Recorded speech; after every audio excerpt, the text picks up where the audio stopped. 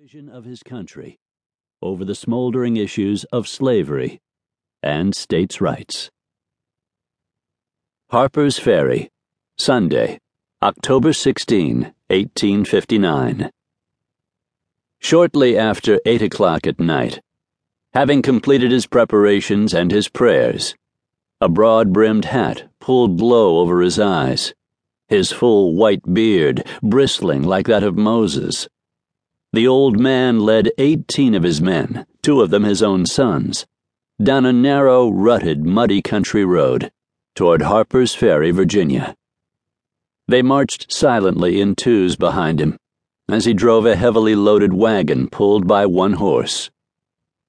The members of his army had assembled there during the summer and early autumn, hiding away from possibly inquisitive neighbors and learning how to handle their weapons.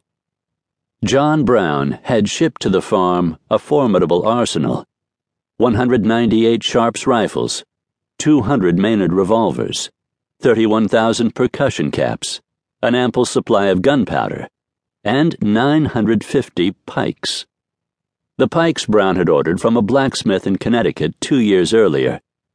Made to his own design at $1 apiece, they consisted of a double-edged blade about 10 inches long, sharpened at both edges, shaped rather like a large dirk or a broad dagger, and intended to be attached to a 6-foot ash pole, a weapon that Brown thought might be more effective and terrifying in the hands of liberated slaves than firearms with which they were unlikely to be familiar. Brown's reputation as the apostle of the sword of Gideon had been made, for better or for worse, in the widespread guerrilla warfare and anarchy of Bleeding, Kansas, where pro-slavery freebooters from Missouri clashed repeatedly with free soilers, settlers who were vigorously opposed to the extension of slavery into the territory. Southerners were equally determined to prevent a free state on the border of Missouri, which might render this species of property, a current euphemism for slaves, insecure. Violence was widespread and took many forms, from assassination, arson, lynching, skirmishes, and bushwhacking, to small battles complete with artillery.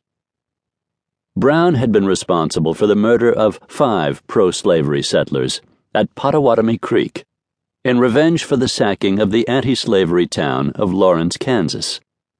They had been dragged from their homes in the middle of the night and butchered with broadswords. Brown led the killers, who included 2 of his sons, and may have given the coup de grace to one of the victims.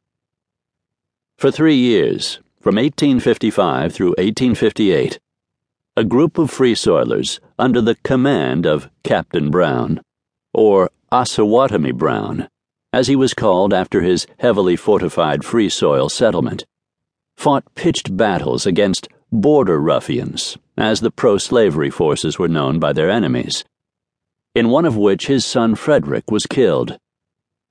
Brown achieved fame bordering on idolatry among abolitionists in the North for his exploits as a guerrilla fighter in Kansas, culminating in a daring raid during the course of which he liberated 11 slaves from their masters in Missouri, and, evading pursuit despite a price on his head, transported them all the way to freedom across the border in Canada in midwinter.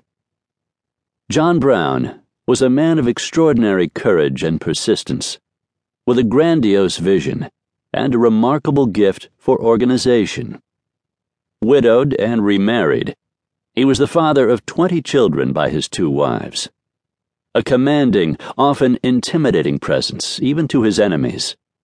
As much at ease in the elegant drawing rooms of the wealthy New England and New York City abolitionists who supported him, as he was in the saddle, armed to the teeth, on the plains of Kansas.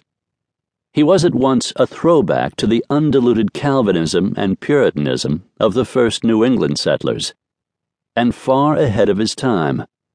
However opposed they might be to slavery, most abolitionists still shied away from social equality with blacks.